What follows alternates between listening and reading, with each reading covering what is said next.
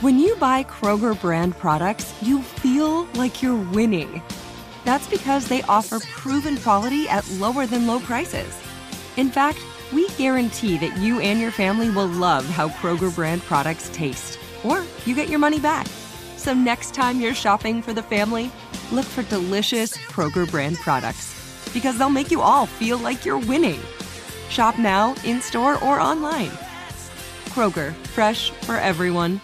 Hey, it's Will Friedle. And Sabrina Bryan. And we're the hosts of the new podcast, Magical Rewind. You may know us from some of your favorite childhood TV movies like My Date with the President's Daughter. And the Cheetah Girls movies. Together, we're sitting down to watch all the movies you grew up with and chat with some of your favorite stars and crew that made these iconic movies happen. So kick back, grab your popcorn, and join us. Listen to Magical Rewind on the iHeartRadio app, Apple Podcasts, or wherever you get your podcasts. Brought to you by State Farm. Like a good neighbor, State Farm is there.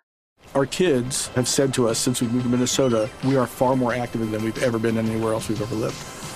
Moving to Minnesota opened up a lot of doors for us. Just this overall sense of community, the values that, Minnesotans have. It's a real accepting, loving community, especially with 2 young kids.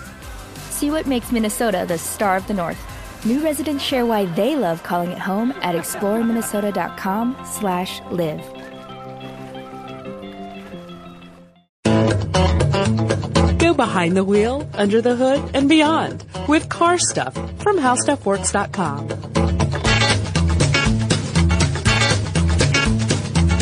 Hi, everyone. Welcome to the podcast. I'm Scott Benjamin. And I'm Ben Bolin. Ben, we've got a really cool topic today to discuss. It comes from that book that we've gathered so many stories from in the past. It's that history, automotive history, mysteries, and myths, mythology, whatever.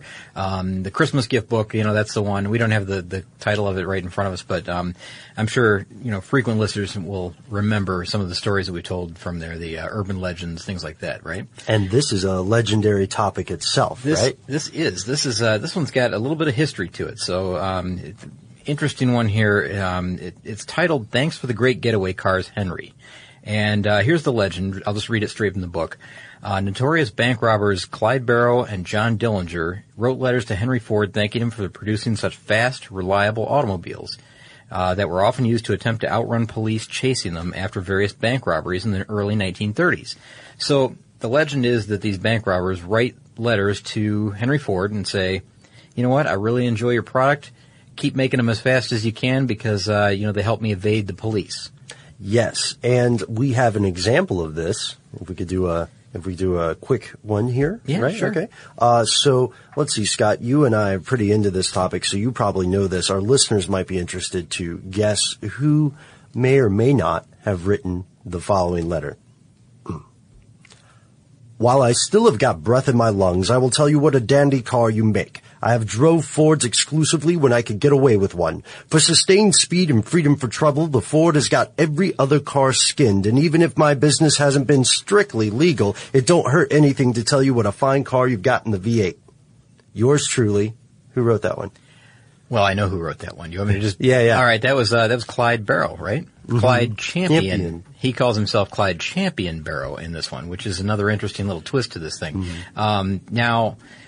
The strange thing about that letter is, there's a lot of strange things about that letter. First of all, a bank robber writing the head of industry saying, keep producing such great cars because we really like them a lot. Yeah, and I like stealing them. Clyde Champion Barrow of Bonnie and Clyde. Yeah, exactly. And, it's funny that he uses the word champion for his middle name. That's so weird. It started with C. His real name was Clyde Chestnut Barrow. And he went by Champion, I guess, occasionally. Now, the one little interesting little fact is that he used Champion one time, I guess, when he was being booked into a Texas jail. And so he just kind of cheekily put that in, as like a little kind of a personal joke on his part, right? Yeah. In this letter. Now, the letter is stamped as received by Henry Ford's secretary April 13th, 1934, and it was sent from Tulsa, Oklahoma. Yeah, and it was postmarked, I think, or dated April 10th when it was sent. Okay, so that's 3 days to travel from Tulsa, Oklahoma to Detroit, Michigan, or Dearborn, Michigan. The letter was kept at the Henry Ford Museum in Dearborn, Michigan. And it wasn't kept secret, really. The public knew about this letter. Mm-hmm. So Ford, said, hey, we've got this letter, and this is kind of strange. But you kind of have to understand, Ford never really said anything about the authenticity of this letter. Right. It's always been believed to be real, and in fact, it is real, as we'll find out. But there were a couple of biographers that, were kind of divided on the issue. They weren't quite sure about it. And one of the things that they pointed to was that it's most likely, because they've done handwriting analysis, and there aren't a whole lot of samples from them. Right. But Bonnie, I guess, there were handwriting samples available. Yeah, and that's Bonnie Parker. And just a quick fact, so people know, Bonnie and Clyde, their bank robbery spree went from 1932 till 1934. So this was written in the last year of their spree, which is also the year in which they died. Yeah, very, very close to the end. And now through the handwriting samples, they've determined that the letter was likely penned by Bonnie. Probably, dictated by Clyde, if you had to guess, because it sounded a lot like him, and adding the word champion instead of chestnut for his middle name, things like that. So, it's likely that it's not Clyde's handwriting, but rather Bonnie's handwriting. And I mentioned just a second ago that, you kind of have to understand what was going on at the time. Now, you said there's crime spree lasted from when? 1932? To 34. To 34, okay. And this is April 13th, 1934 that was received. April 10th it was written.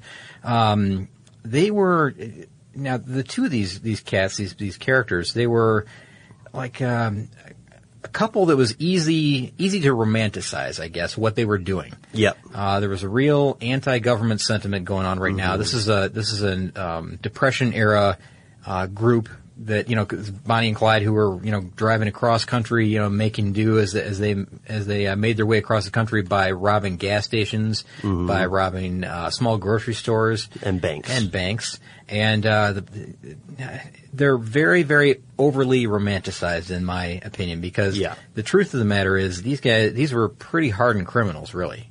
I mean, honestly, when you look at their crimes, the crimes were robbery, of course, kidnapping, Ben, and murder. So, these are not people that, are just out to do good. And a lot of people give them this, kind of Robin Hood moniker, saying that they stole from the rich and gave to the poor, but that's not the case. Yeah, I think in the context of the time, we have to understand that the average American between 1932 and 1934 is probably anti-government, is probably feeling that the big banks and the large businesses are, screwing over the common man, if we're being frank about it. So this sort of adds to their legend, but make no mistake, ladies and gentlemen, Bonnie and Clyde were not, holding up evil fat cats and then giving the money to charity. No. These are like mom and pop grocery stores, in the middle of nowhere. Right. And, a lot of times things would go wrong. I guess, Clyde was kind of a bumbling kind of guy, and, things didn't quite go well. Now, they were young, too. Bonnie Elizabeth Parker she was only 23 when she died in 34. And, Clyde Chestnut Barrow, was age 25. When he died. And, again, that's in 1934. Now, they died, famously in an ambush. They used all this public, I guess, the momentum, I guess, of what they were doing, to kind of become like folk heroes almost, really. Sure, at a certain point. And, so they used this to their advantage. And, finally it all came crashing down on them. It was May 23rd, 1934. So that's just 6 weeks after the letter was initially penned. And that's when they were ambushed and shot by Texas officers and a couple of Louisiana police officers. Because they were, interstate criminals. But we should also point out that if we're going back to the letter, that Henry, HF himself, assumed this was real, right? He thought it was real, and he had his secretary reply. Really? Yeah, his secretary. I didn't know there was a reply to this letter. Well, just like a thank you note. No kidding. But it was from his secretary. It's not as if he wrote, "Hello, champ," or anything. Yeah, I wonder how you send that. Who in care of General Delivery to Tulsa. But of course they never got it because they're driving around on the spree, so they weren't in Tulsa at the time. Okay, so they're not going to stay in one place for too long. Now, you know, can I just make one little note before we move on to the letter again? Because, you know, covered him just a little bit here, but one kind of interesting fact that I read while I was going through this was that, you know, the car wreckage, and, you know, you've seen the death scene photos, I'm sure, the Bonnie and Clyde car. Grisly. Very grisly, yeah. And, I mean, just a hail of bullets, and this thing is just riddled. It's like Swiss cheese, of course. It really is. Now, the wreckage, along with the bodies, were towed into a town called Arcadia in Louisiana, and they were towed to this place that was a furniture store funeral parlor.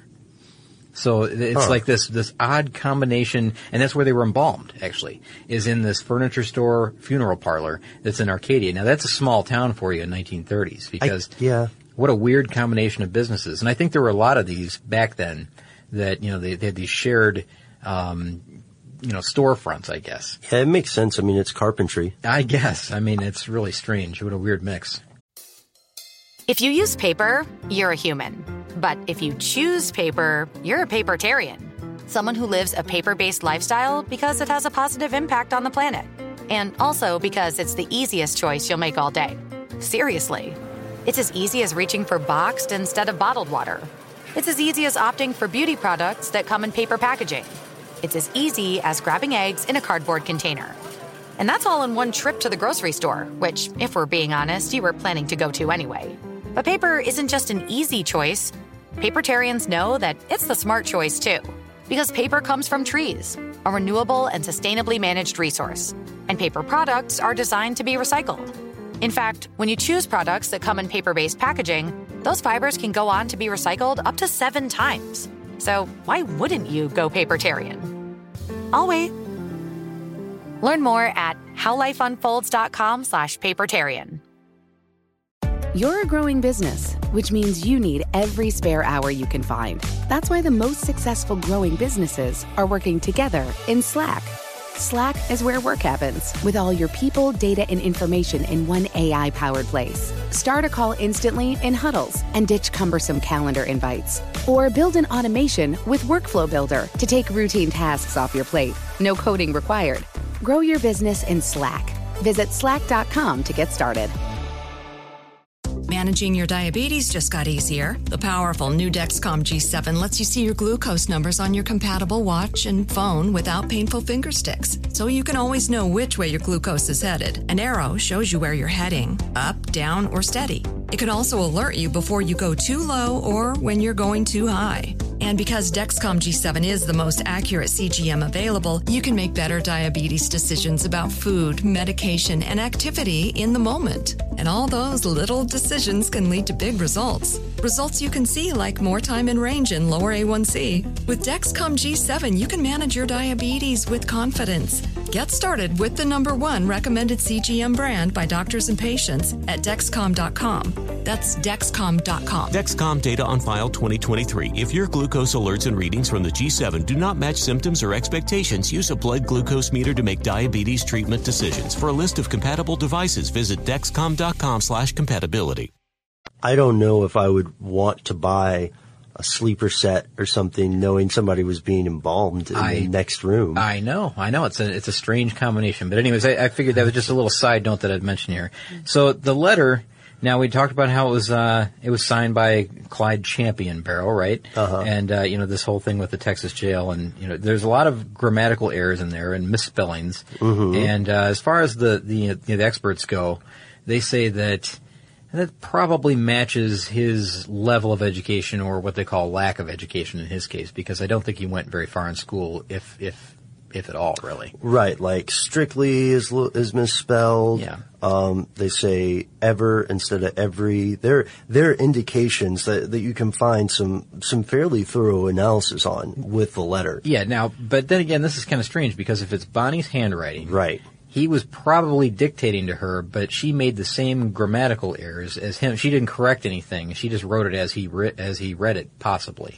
Which is interesting. Because she wrote a lot of poetry and things like that. So she probably had a firmer grasp on the English language and spelling and all that. Right? She could probably spell strictly unless she was purposefully trying to be cute, or unless the letter was fake.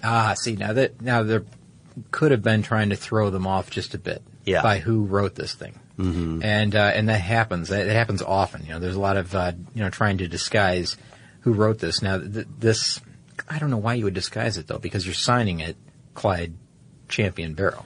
Yeah, if anything, it might be that, if this is real, which it seems that it is, there's a fairly good case that it's real. Sure. But if this is real, then it sounds as though it's something that they might have sent on a whim, maybe some endorphin highs from their crime spree, and they're driving, they got away from somewhere, and Clyde's looking at Bonnie and saying, baby, this is a fantastic car. You know what? It could have been because you've seen the photos of them, right? The promotion, not promotional, but I guess the press photos that were sent around that, all the posing and everything with her holding him at shotgun and, kind of, I guess cutesy type photos that were sent out, and this is part of what gained popularity for them. Definitely. And I think people really, for some reason, they just really latched onto this as a great story, and they were kind of following them all over the place. They became, like I said, folk heroes, like celebrities almost. Celebrities, really. Honestly. Which is not so good for someone who's trying to rob places and make their way across the country doing so. Yeah, because if you're a criminal, I'm not accusing anyone in our audience of being involved with criminal activities, but you understand there's a certain advantage to being able to go incognito. Sure, yeah, of course. Okay, so, I mean, all in all, this is really pointing to the fact that this letter to Ford was authentic. Yeah. And that's the verdict that we'll find in our book, that it's determined to be that this, after a lot of, back and forth and investigating, that this letter to Ford from Clyde Barrow is authentic. It's a true letter. The timeline works out. The handwriting, while it's interesting and while there is a case to argue that Bonnie Parker wrote it, that is completely plausible. It is within the realm of possibility. Okay. Now, we're going to move on to the letter that we had promised from another gangster. John Dillinger also wrote a letter to Henry Ford. Now, this one, there's a twist. There's a big twist in this story. So pay attention for this one, okay? And it gets a little bit muddy here in the middle, but we'll try to figure it out. Should we read the letter? Now, you know what? I think that may be a good thing to do right now, but you got to keep in mind that this arrived just 1 week after the Bonnie and Clyde letter was received from Bonnie and Clyde to Ford. So like 1 week later, he says, hey, guess what? I have another letter. Henry Ford announces to the public, I've got another letter from another gangster, and this one is John Dillinger. Yes. Hello, old pal. Arrived here at 10 a.m. today. Would like to drop in and see you. You have a wonderful car. Been driving it for 3 weeks. It's a treat to drive one. Your slogan should be, drive a Ford and watch the other cars fall behind you. I can make any other car take a Ford's dust. Bye-bye. John Dillinger. Okay. All right. So that's kind of funny, right? I mean, it's cheeky. He's got a sense of humor. It does sound, okay. Now, one thing that people will note right away is this sounds like an ad. It sounds like a brochure for Ford Motor Company, right? It sure does. Especially the part where they propose a slogan. Very complimentary to Ford and his product. And, it seems a little bit suspicious, right? Now, I mean, the timing. I'm so glad you said that. The timing is just a little weird, like 1 week later after all this is going on. Now, this is prior to Bonnie and Clyde's death still, because it was, 5 weeks later that happened. But, now this letter from Dillinger, when is it postmarked? I think it's postmarked, it's dated May 16th, 1934, so it's just after that, and it's postmarked from Detroit. Mm-hmm. And that's important in the story as well, as we'll find out. And, get it stamped received, and, there's the usual stuff that goes along with this, Ford announcing to get this letter, and we're going to post this somewhere, and, people can read. I don't know how they did it back then. I'm not sure where it was. If it was a press release or in a newspaper ad or what. So again, it's very complimentary, the Ford product and the Ford company. However, it's considered a hoax.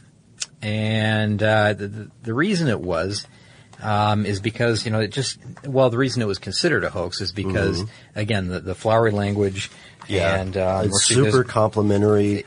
There are a lot of problems with it. Okay. Well, okay. For one,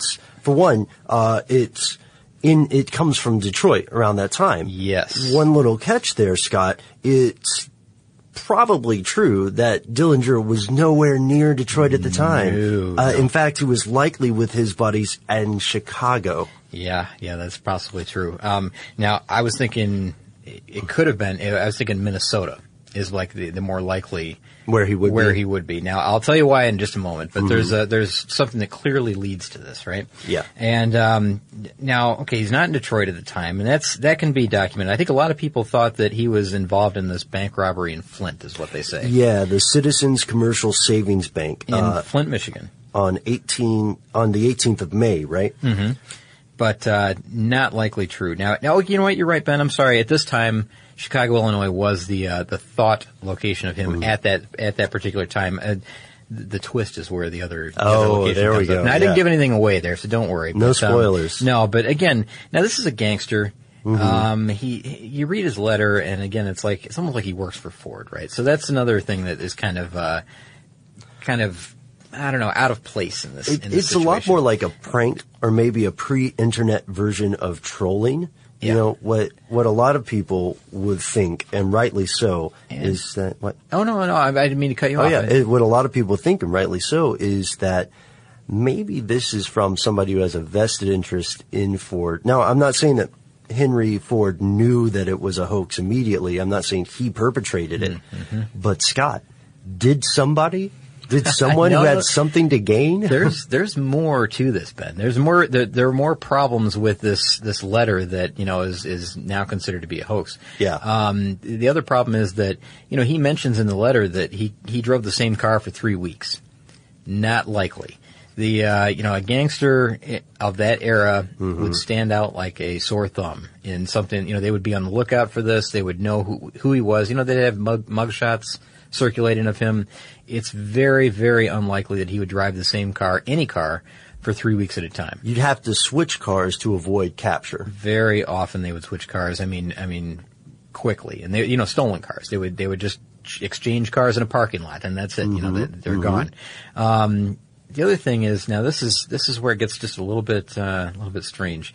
Now, the FBI, cause, once something like this is announced, once Henry says, I've got this letter from John Dillinger, well, the FBI perks their ears up and says, we'd like to see that letter. Yeah, let's check it for prints, right? Yep. And you remember the director of the FBI at the time was J. Edgar Hoover, and he sent a note back to Ford saying that the prints were compared with file information on the Dillinger file and his associates, and said that now this is confusing. No identifications were affected, which means it's not conclusive. The fingerprints that they found were likely to be from Ford employees. Right, and this doesn't necessarily mean that they sent it. It could just be the prints that they left when they were handling the letter. Yeah. Upon receipt. And the other thing about this fake letter, this hoax letter, is that the FBI report date, the actual report itself, is 2 days prior to the received stamp from Henry Ford's secretary. Yeah. On the letter. And it's funny because this was revealed in 1987 when a historian named Bill Burke investigated this for a little publication called the American Archivist. And he had a great classic line here. The FBI reports 2 days earlier than the letters received. Now that's efficiency or something. Now, isn't that crazy? Now, no one spotted that for something like, well, what is that, 80 years? 75 years, something like that? Yeah, it's amazing how long something can just sit in an archive somewhere.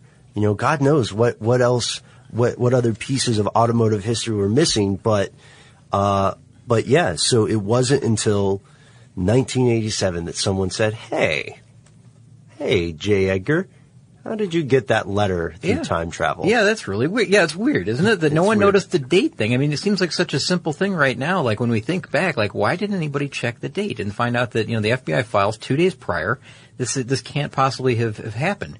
How in the heck did that happen? So here's where the twist comes in. And it comes to us, via, Jalopnik. Buddies at Jalopnik. Yeah, they've done some great investigative work. Now, the guy's name is, Matt Hardigree. From 2010. So this is a couple years ago, 3 years ago maybe. And he did some digging using the Freedom of Information Act, I guess, with, digging up files on Henry Ford. He looked at the FBI file. If you use paper, you're a human. But if you choose paper, you're a papertarian.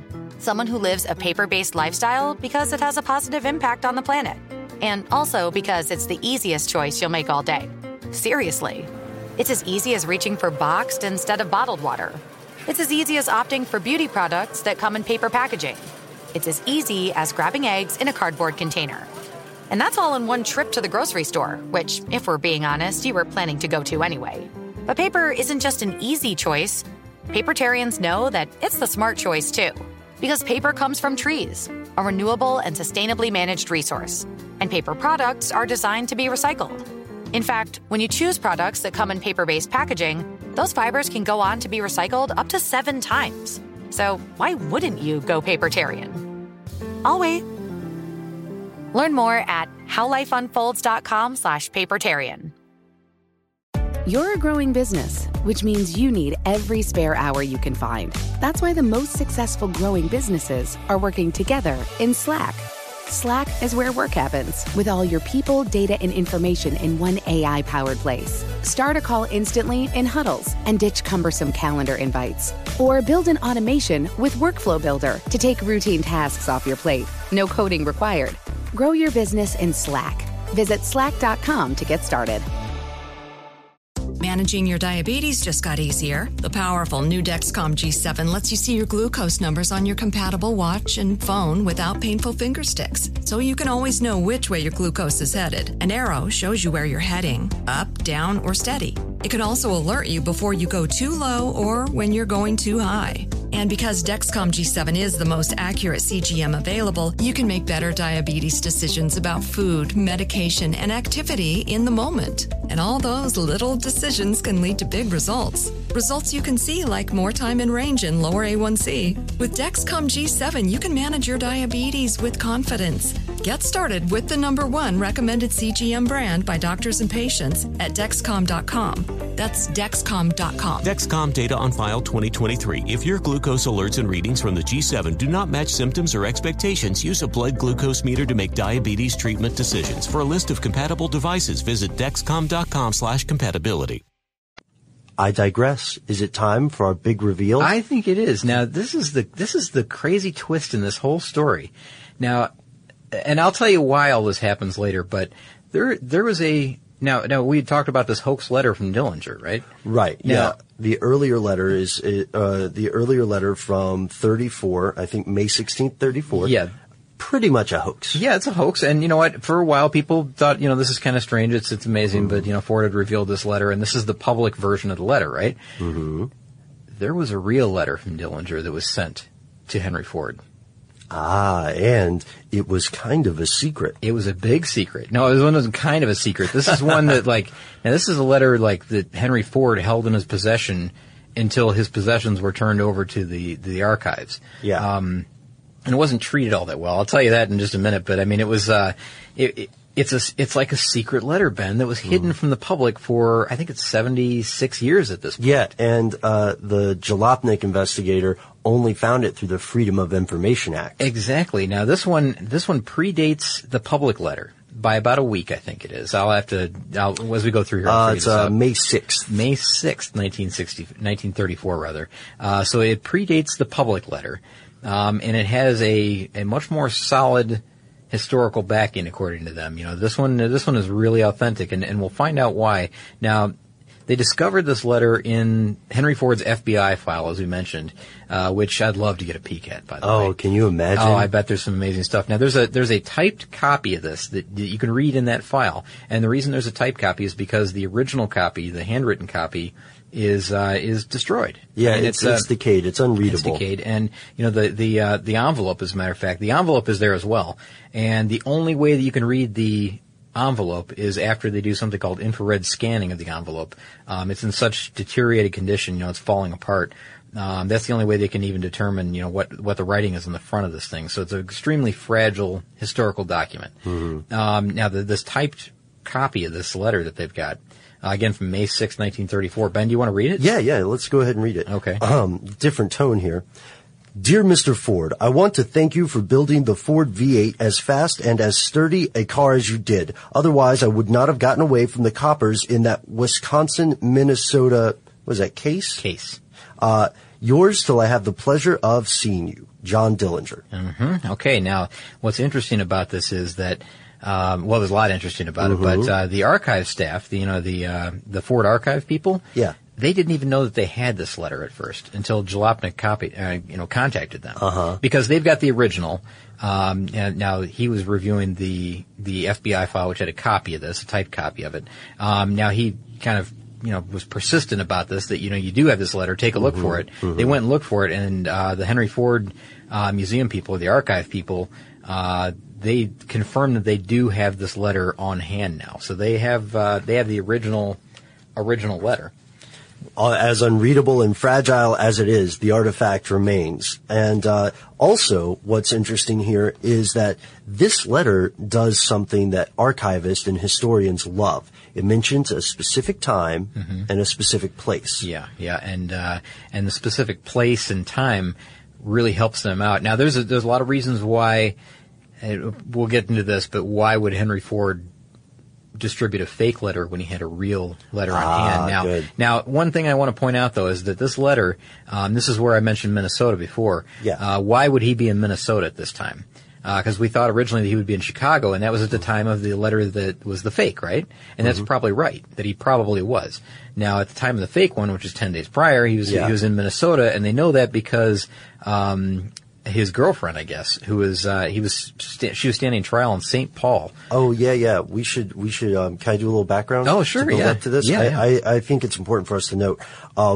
Things were touch and go in April for our buddy, Mr. Dillinger. In April 22nd, some people from the Department of Investigation, were trying to trap him and his gang in, Little Bohemia, Wisconsin. They got in a gunfight.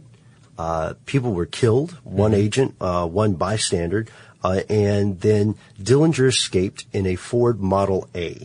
And from there he goes. The next day he's on his way to meet his girlfriend, right? Yeah, so his girlfriend is standing trial in St. Paul because she was accused of harboring him in Minneapolis apartment. So he's got this real strong incentive, as they say, to be somewhere near there at that time, right? And I guess now this letter that's postmarked May 6th, I think it's postmarked from it's postmarked from somewhere in Minnesota, is that right? Yeah, it's from Minneapolis, Minnesota. Okay, so that makes perfect sense, right? That's where their apartment is. Now, the other thing is, now this letter, it arrived, this is another just weird timing thing, but the day after his girlfriend pleaded not guilty to the harboring charges, that's when it arrived. The true letter that we never really saw, that the public never really saw. And the crazy thing about this is now they've done handwriting samples, to compare the way that Dillinger wrote in this letter that we haven't seen to the letter that, or known handwriting samples of his. And the only other known handwriting samples were given under duress. Right. So he's, that would be some of his time in the lockup or something. Yeah. And of course he's a known gangster. He's going to somehow alter his handwriting style in order to make it seem like, that any other correspondence or any other letters that were written by him or possibly not him, he's going to try to mess with him a little bit in this case. Absolutely. So they're not going to match exactly, but they're going to be pretty close. And they also note that the paper used for this letter, this is interesting, is likely from a notepad that was commonly used at banks. Isn't that, I admit though, that's cool. That's kind of action movie cool. Well, it kind of is. Now, of course, where is a bank robber going to get a notepad that's commonly used at banks, right? I mean, how hard is that for him to procure, as they say, right? So what's the big question? Oh, the big question is, I mean, and this is the whole crux of the hoax, really, is that why would Ford fake a letter from Dillinger when he had a real letter that he could have easily, paraded out in front of the public and said, here's why, here's a letter from Dillinger. Look how fantastic this is. We've got two known criminals, that everybody loves, and they're saying what a great product Ford makes and how great the company is. Yet he fakes a letter, sends that one out to the public, and people say like, well, why would he do that? But yet the fake letter is the one that's still displayed in the Ford archives as being the authentic Dillinger letter, according to them, and was later revealed as a hoax. So there's this weird thing, like why would Ford go to the effort of making a hoax or making a hoax letter when he had a real one? Well, there are a couple of, let's call them compelling interests. How about that? Is that fair? Yeah, that's probably the best way to say it. So we can see this when we compare the letters, right, Scott? We see that they're a very different style. They also mention some different things. The original letter, you'll notice, the real one, mentions that the Henry Ford cars helped him escape the police. Yes. Now that's probably the biggest one in my opinion, is that, they want to tell the story of how, like Dillinger loves this car. They think that he thinks it's a great car, but, he's also saying, like, you're helping me, break laws. Yeah. In a big way. And let's not forget that the police at this time, major Ford clients. Yeah, that's the problem. See, now that's the thing, is that, Ford is trying to be, the ad agency guy here and saying, we can't release this to the public because it's, it's telling them that they can get away with something. My product is helping them get away with something from the police, and the police are a great big client of mine. Right. A lot of police are in Ford Cruisers at this point. Yeah, so your Fords are so good that they're helping me escape your Fords. Yeah, exactly. So, it's kind of an embarrassing letter for the police in that sense, right? Yeah, absolutely. And Ford is really saying, let's get this out here, but let's take out that little embarrassing bit about the coppers. And the coppers are what, a lot of people at Ford Motor Company often refer to as that Dillinger letter. They'll use that word, that verbiage will come up, that, the coppers part. And, even now, like, people that had been around back then will refer to this letter, and they'll refer to it that way, and that's the authentic letter. Now, this is kind of strange, right? Because how do they even know about this thing? I mean, it's just this weird thing, Ben, like this hidden letter is so strange to me. Yeah, and it must have been one of the secrets in the hallowed halls of Ford. There's a guy who has my nomination for this week's dream job, Ford historian Bob Krepke. Did you run into this guy? Yeah. And he's the one who mentions a lot of the stuff about the letter and the decisions to have a different letter. I do want to propose a second point here.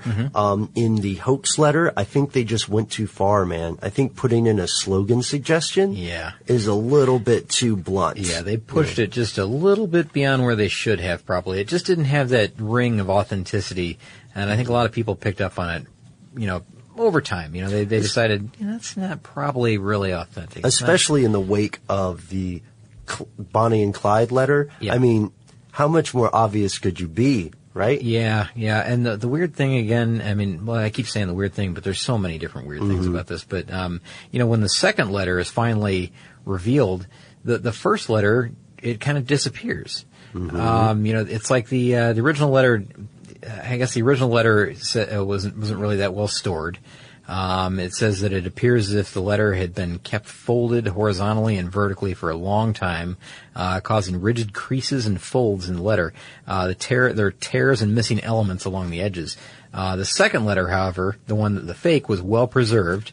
It was touted by Ford, as in a press release. Oh, there you go, in a press release at the opening of the Ford Archives in 1953. And even now, Ford PR people refer to the fake Dillinger letter as the authentic Dillinger letter, not knowing that they had in their possession all along the authentic Dillinger letter, which was dated a week prior to that. Yeah, it's just crazy. They had no idea.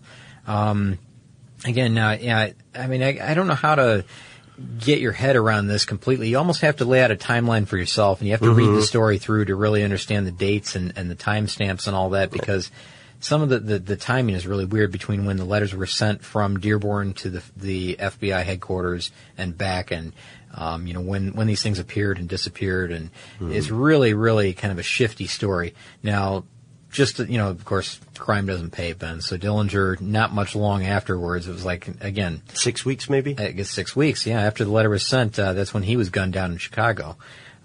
So he can't tell the true story of what happened.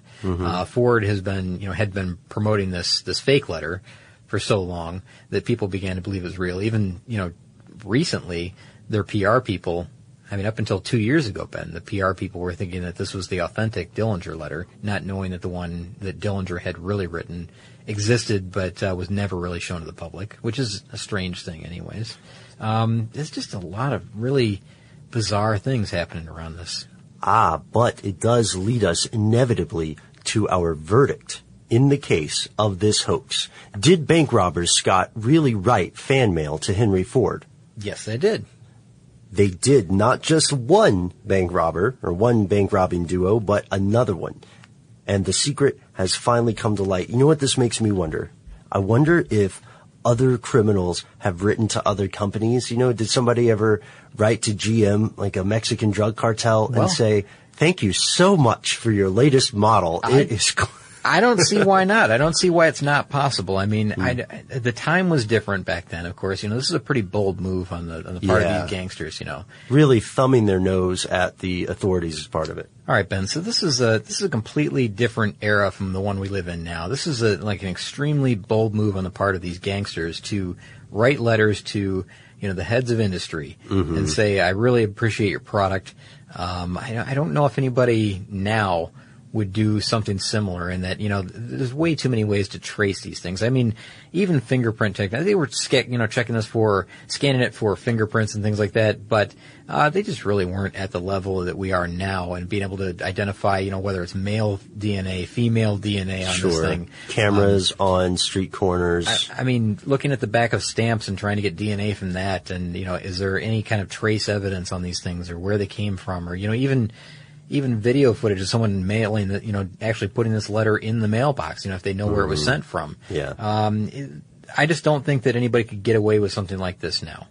And we don't think that you should rob banks. Even if you think that you have a really good plan, just trust us on this one. It's a bad idea. Great advice, Ben. I think, you know what? Maybe I'm being too forward in saying that. Can I make one? I just need to say this, I think, before we wrap up here, is that, the Jalopnik team, in particular, the one who wrote this article, Matt Hardigree, did a fantastic job of laying this out in his article. And if you want to look that up and really read through this, because I think some of our, it gets a little bit muddy in the way that we describe it. Because we can't go through this and read this article piece by piece, but it's called The Real History of John Dillinger and Henry Ford. And he does a great job of laying it out, a concise timeline that you'll really easily understand. And I hope we got just maybe your appetite whetted a little bit for something like this, to look up the Clyde Barrow letter, look up the John Dillinger letters, and then, kind of maybe do a little analysis yourself and, look at the handwriting of the Bonnie and Clyde letter and see if it does match Bonnie's handwriting. I kind of enjoy doing stuff like that. Yes, and let us know what you think. That is an excellent piece of journalism. Scott, before we go, in lieu of listener mail, I'd like to read a tweet. Okay, this is just funny, and I promised the person who posted it, I promised them that we would read this on air. Okay, so Twitter, ZZ Coop writes to us regarding our hybrid episode, and he says, regarding hybrids, I think Scott may have chlorophobia, an abnormal aversion to green. Not bad. I'm sure he's joking. That's a good buddy of ours, a fan of a lot of the shows here. ZZ Coop, thanks for writing, and we're men of our word. We did read it on air. That's very good, Ben. So you promised and you delivered. Yep, and with that, that's totally not a hoax tweet, by the way. It does check out. I've got Top Men at the FBI on it. We're going to go ahead and head out here. If you Wait. What? Are you sure you didn't receive a tweet 2 days prior that you maybe have covered up? I can neither confirm nor deny your wild accusations. I can confirm that if people are interested in our Twitter, they can check us out with Car Stuff HSW. You can also find us on Facebook. And hey, let us know what you think. We'd love to hear your ideas and suggestions for upcoming topics. Our email address is carstuff@discovery.com. For more on this and thousands of other topics, visit howstuffworks.com. Let us know what you think. Send an email to podcast@howstuffworks.com.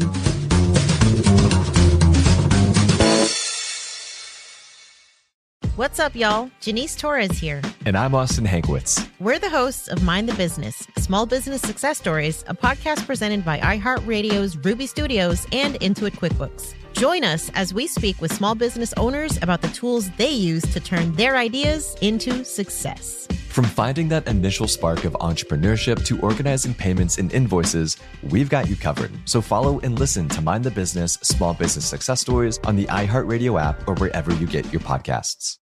So, should we go electric? I think we should go electrified with Toyota. Electrified? Electrified means options. Yes, we could go all electric with the Toyota BZ4X, but then there are hybrids like Grand Highlander, or we could do something in between like a RAV4 plug-in hybrid.